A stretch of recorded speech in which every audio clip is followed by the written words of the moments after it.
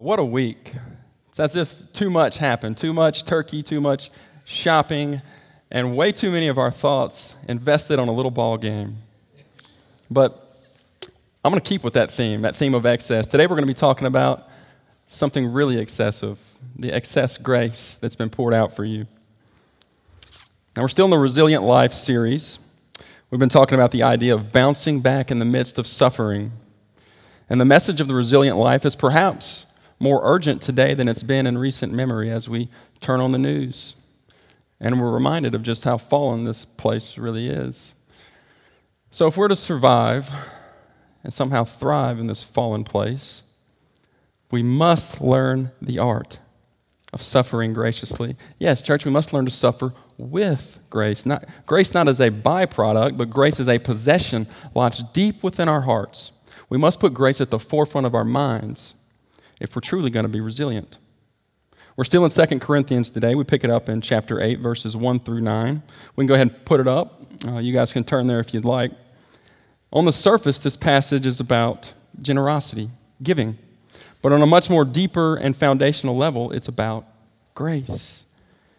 You see, oftentimes we're moved to generosity when we're most aware of what we've been given. We're wired this way.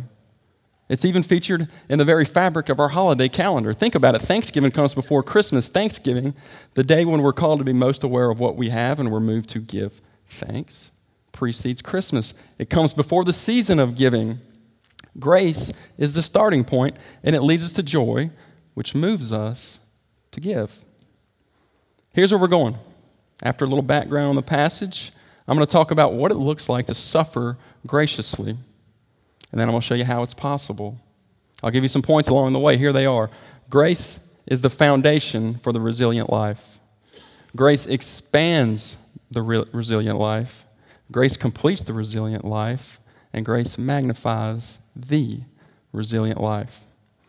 To the background, Paul's writing to the church at Corinth, and he's discussing the subject of generous giving. Specifically, he's talking about the collection, the offering. Now, at the time of this letter, the area surrounding Jerusalem and Judea was mired in the midst of a very intense famine. And it had been in that famine for years. That famine inflicted unrivaled poverty and need amongst the believers in Jerusalem.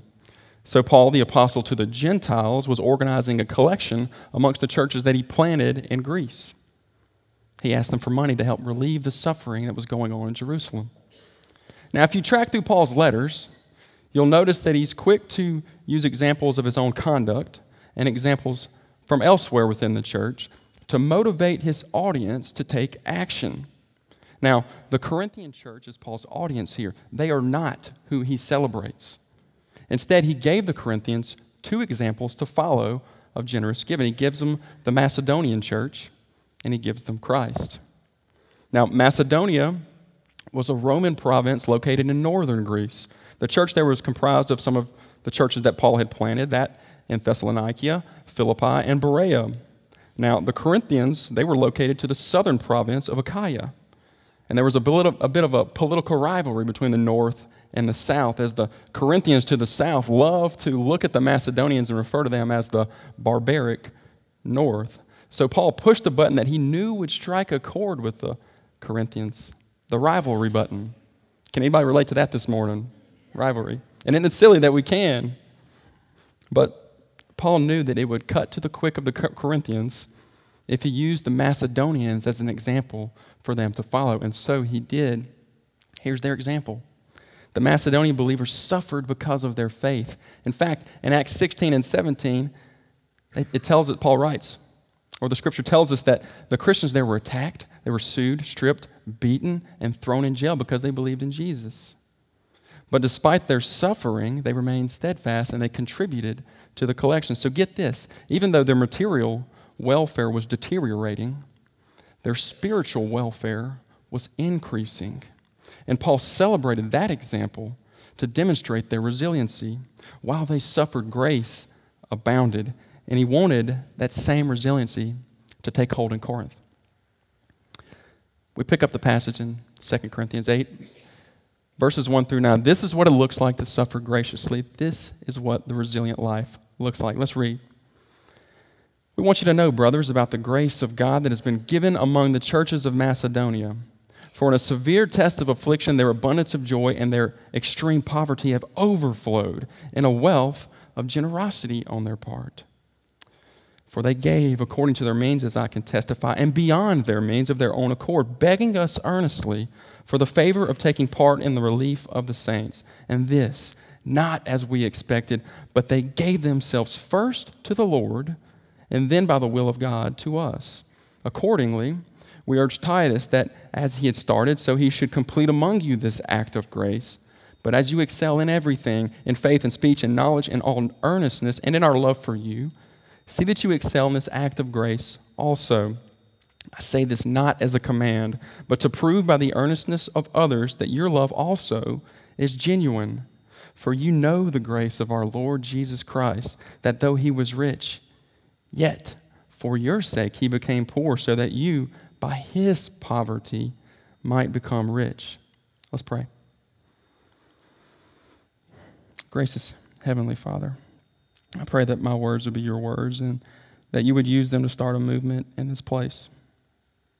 I pray that we would become a more generous church, that our relationships would be characterized by cheerful giving, that we would be known by the grace that you've given us. Today I pray that our love would be put into action from this community to the ends of the earth. Amen. Why do you give? If you don't give, why not? You thought about it. Have you thought about it? These questions are really, really important because the answers to them reveal what you value. And they may just even speak to your future and where you find your security. So do you know grace? True, genuine, authentic grace. If you do, then you have the key to bouncing back in the midst of your present suffering. And with that key, you can unlock the door to your past and say with confidence, I am loved in spite of the trash. Then you can take the trash and throw it away. You see, it's that kind of grace that prompts generosity and giving. Do you know it? Do you know grace? Church, the resilient life is a generous life. It's a life that gives because it's a life that's infected with grace. Let's look at the role that grace plays in the resilient life. First, grace is the foundation of the resilient life. Let's look at verses 1 and 2. We want you to know, brothers, about the grace of God that has been given among the churches in Macedonia. For in a severe test of affliction, their abundance of joy and their extreme poverty have overflowed in a wealth of generosity. Grace is why we give. That's what Paul's saying here. In fact, he leads off this topic of generous giving by telling the Corinthians that he wants them to know something. Right there in verse 1, he says, I want you to know the grace of God. So what is this grace that he's talking about? The word Paul uses is charis. It literally means the loving kindness and favor of God, and it conveys an idea of divine influence upon the heart, which reflects outward in generosity. It's a popular word in Paul's letters. In fact, Paul uses it 100 out of the 154 times that the word is featured in the New Testament. So charis was an extremely big deal to Paul, and I'll tell you why. He knew grace deeply.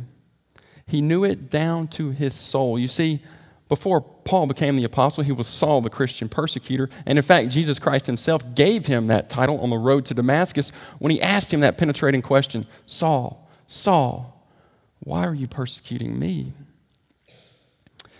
Saul was a bad dude, and Paul remembered it, so he felt the redemption from it very deeply.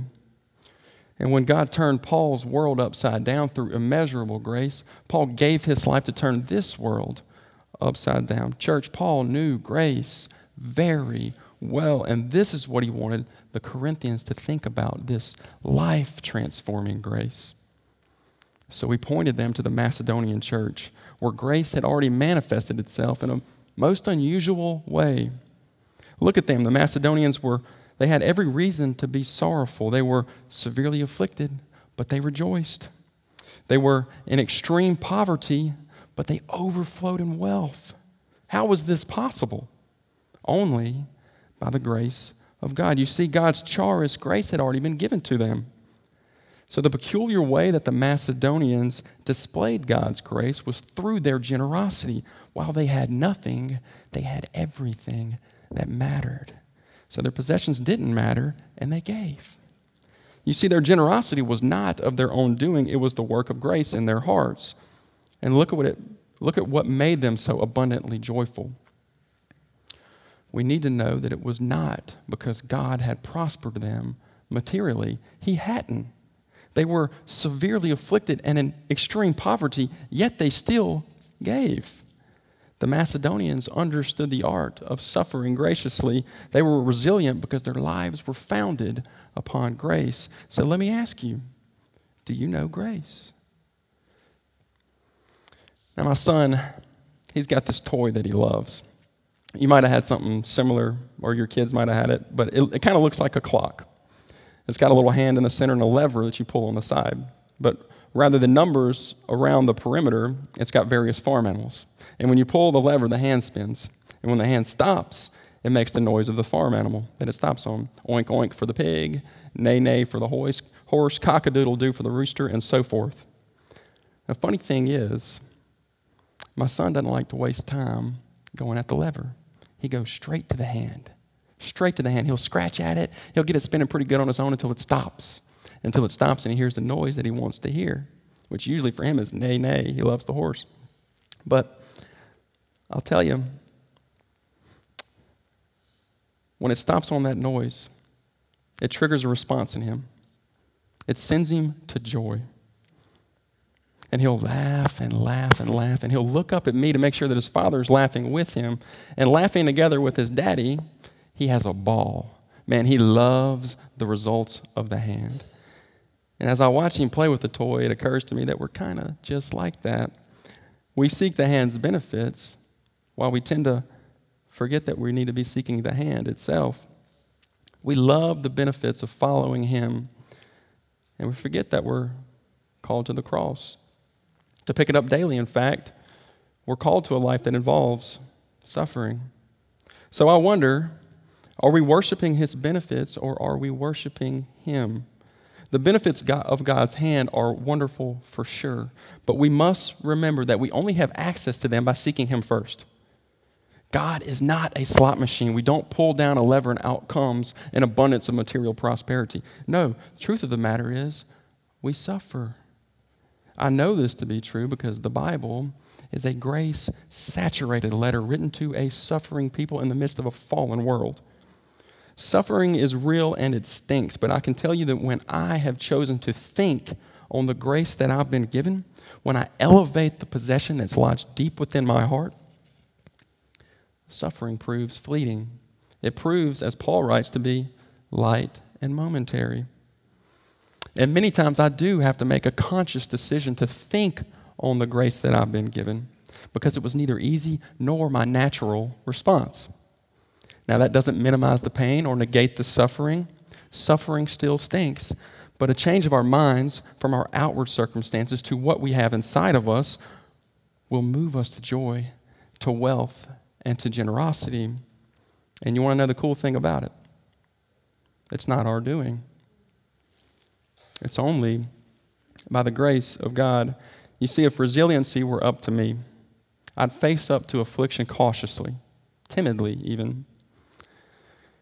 You see, if bouncing back in the midst of suffering were up to me, I'd pull back. I'd shirk back. I'd save all that I could as if I could somehow protect my future in a bank. But that is not God's economy. He gave freely so that joy would well up in our hearts and overflow in a wealth of generosity. Church, suffering is part of the deal. Through various forms of poverty and affliction, we suffer, but we can bounce back. What if you surrendered to it? What if you surrendered to grace and let it permeate your heart? Would it change anything for you? Would it change how you viewed all that you've been given?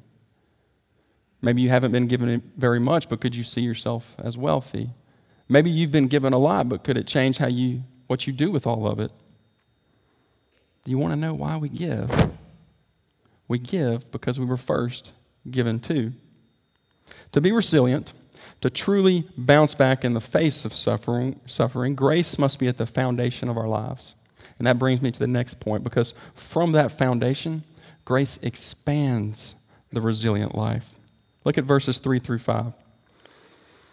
For they gave according to their means, as I can testify, and beyond their means, of their own accord, begging us earnestly for the favor of taking part in the relief of the saints. And this, not as we expected, but they gave themselves first to the Lord, and then by the will of God to us. Paul's saying that the Macedonian joy in God's grace is what moved them beyond themselves. It's this joy that overflowed to meet the needs of others. So the joy and the grace that Paul celebrates here is not only vertical, but it's horizontal as well. The generous action of the Macedonians revealed itself in love to God and to others. Look at their giving. Paul highlights several unique characteristics of their generosity. They gave beyond their means, so their giving was sacrificial. They gave of their own accord, so their giving was willing. They gave begging earnestly, so their giving was eager. And most importantly, they gave themselves first to the Lord, so their giving was spiritual. And there, Paul means that there was first an all-out surrender of their lives to Christ. Then they gave themselves to others as they helped with the collection. Church, the resilient life, it's a life that's led by the Spirit. Are you following? Ben and Katie Cloyd lead a group, and they themselves have been candidates for help. Stuff like yard work and child care. Now, Ben's probably going to chide me after this, but I love Ben Cloyd. I love him a lot, and I admire him very deeply. Their group is championing generosity as we speak, and truthfully, I didn't expect it. You see, childcare is an issue for their group. Their beautiful little girl, Sophia, requires a little special attention. So additional babysitters are required. And as I've thought about their group in the past, I've thought to myself, wouldn't it be awesome if they served themselves? Wouldn't it be cool if they figured out how to make childcare work for Sophia and the rest of the little ones running around in their group? Well, with a little help from their friends, they did that. And much, much more. I mentioned that they're championing generosity. They've taken the idea of our Christmas store, which Daniel talked about earlier, and they've added to it. They're not only giving toys to kids in our community, they're arranging for meals as well. You see, they've examined the grace that's inside their group, and they've learned that they've got a gift. They've got a little connection to a local restaurant right in their group. Hunter Evans works right down the street at Lou's Self-Serve.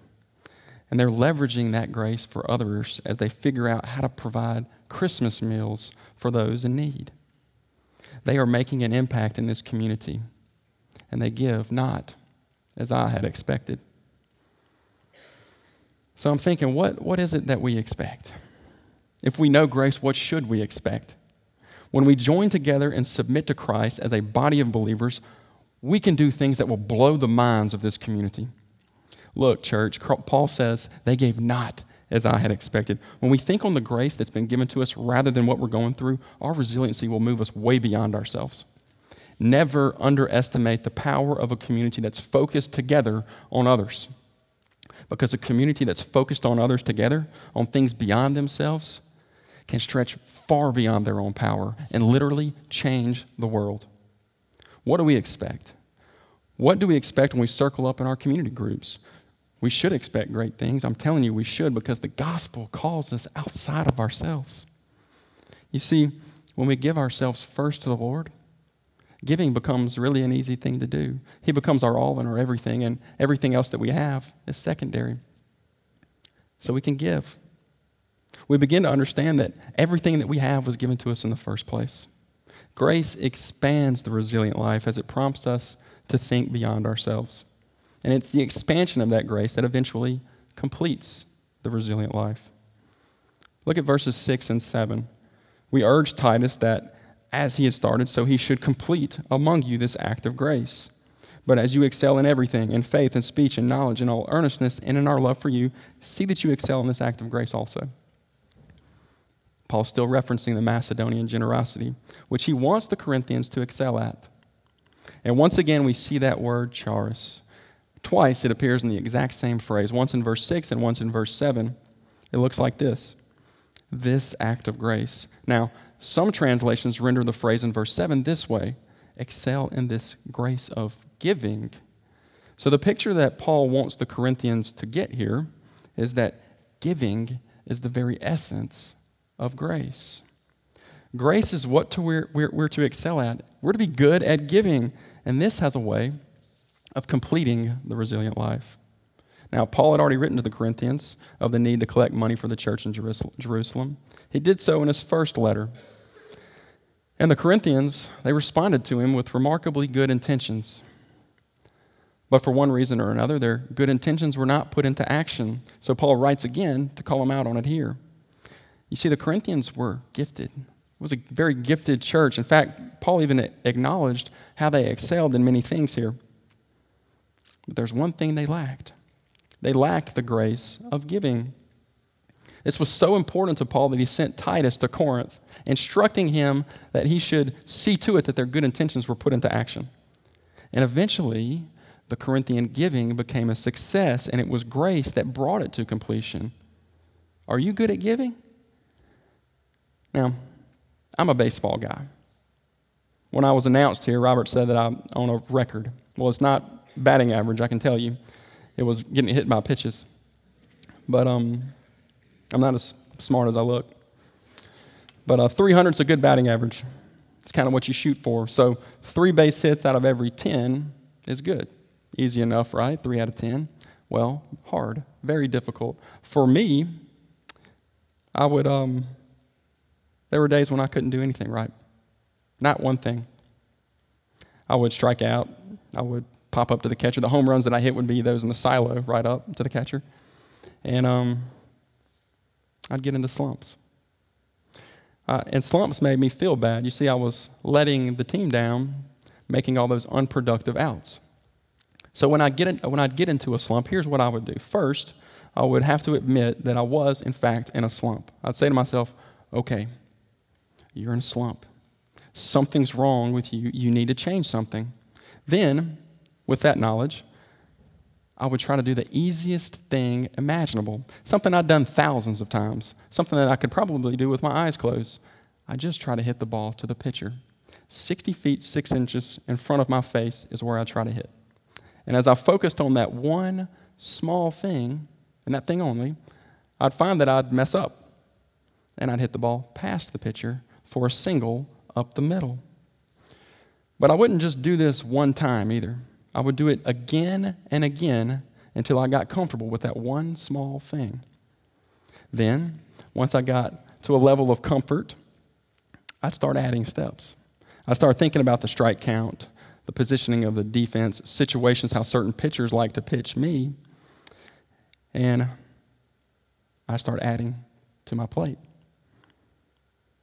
You see, once I got good at the small thing, the small, simple thing, I could start adding. And maybe you find yourself in a slump today, a bit of a slump of generosity. Maybe you're so hung up on what you give or you don't get enough, whatever, and you freeze. So you remain in the slump. You know deep down that you've been given to and that you're asked to give, but every time the collection's passed, you pass it up. If that's you, let me just encourage you right there. Admit that you're in a slump, that you need to change something. Set a very small goal and do it again and again until you get comfortable with it, and then add to the plate. Church, the gospel calls us beyond ourselves. The grace that we've been given expands us until we're complete. And it's the gospel that brings me to the last point. Grace magnifies the resilient life. Look at verses 8 and 9. I say this not as a command, but to prove by the earnestness of others that your love also is genuine. For you know the grace of our Lord Jesus Christ, that though he was rich, yet for your sake he became poor, so that you by his poverty might become rich. Grace is who we give. Just in case the Macedonian example wasn't enough to encourage the Corinthians in the one thing that they lacked, Paul gave them Christ. He gave them the most resilient life that ever lived. And look how he begins in verse 8. I love it. He didn't order them, and he didn't guilt them into it. He says this not as a command, because true generosity can't be compelled. It can only be produced by God. You see, if the Corinthian church gave like the Macedonians as a result only of what Paul had ordered them to do, it'd prove only one thing. that they were good at following instructions. But that's forced. That's not grace in action. Grace is freely given, and grace is the catalyst to generosity. Paul said, look no further than the example of Jesus Christ. How generous was he? He gave all he had. Look, Paul says Christ was rich. When? When was he rich? He certainly wasn't rich when he was born in a humble stable. He certainly wasn't rich when he made the rounds of ministry virtually homeless. And he certainly wasn't rich when he emptied himself at the cross. So when was Jesus rich? Always. He was always rich because he existed in eternity. He dwelled with the Father in eternity even before there was ever a beginning. And then comes a startling conjunction, yet. Yet he became poor for our sakes, so that we could become rich because of his poverty. Look at the amazing truth of the gospel here. We are rich because of his poverty. He is the reason for our wealth. He is the source of our grace. He is the resource that we tap into for generosity. Jesus is who we give. Now, about a month ago, my family and I retreated to a quiet spot at the foothills of the Appalachians.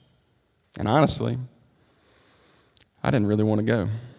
I had some work to catch up on, and I really couldn't afford to give a weekend away. I also didn't want to go because it was going to cost me some money. I was going to have to buy gas, a place to stay, of course, souvenirs. It was going to be expensive. But Kristen really wanted to go. And deep down, I knew that we could all benefit from a little unplugging of all the devices. We needed to get still, so we went. We left late on a Wednesday night. We split the trip up, went halfway. The next morning, we woke up and we were headed to our car with our little boy. And as we were making our way to the vehicle, I saw a man leaning on the side of our hotel building. And I really didn't have a whole lot of time. I wanted to get where I was going, but I didn't have time to stop and talk to him. But I made that fatal mistake of meeting his eyes. I couldn't turn back when you meet his eyes. I got to keep going. So on I went. I marched forward.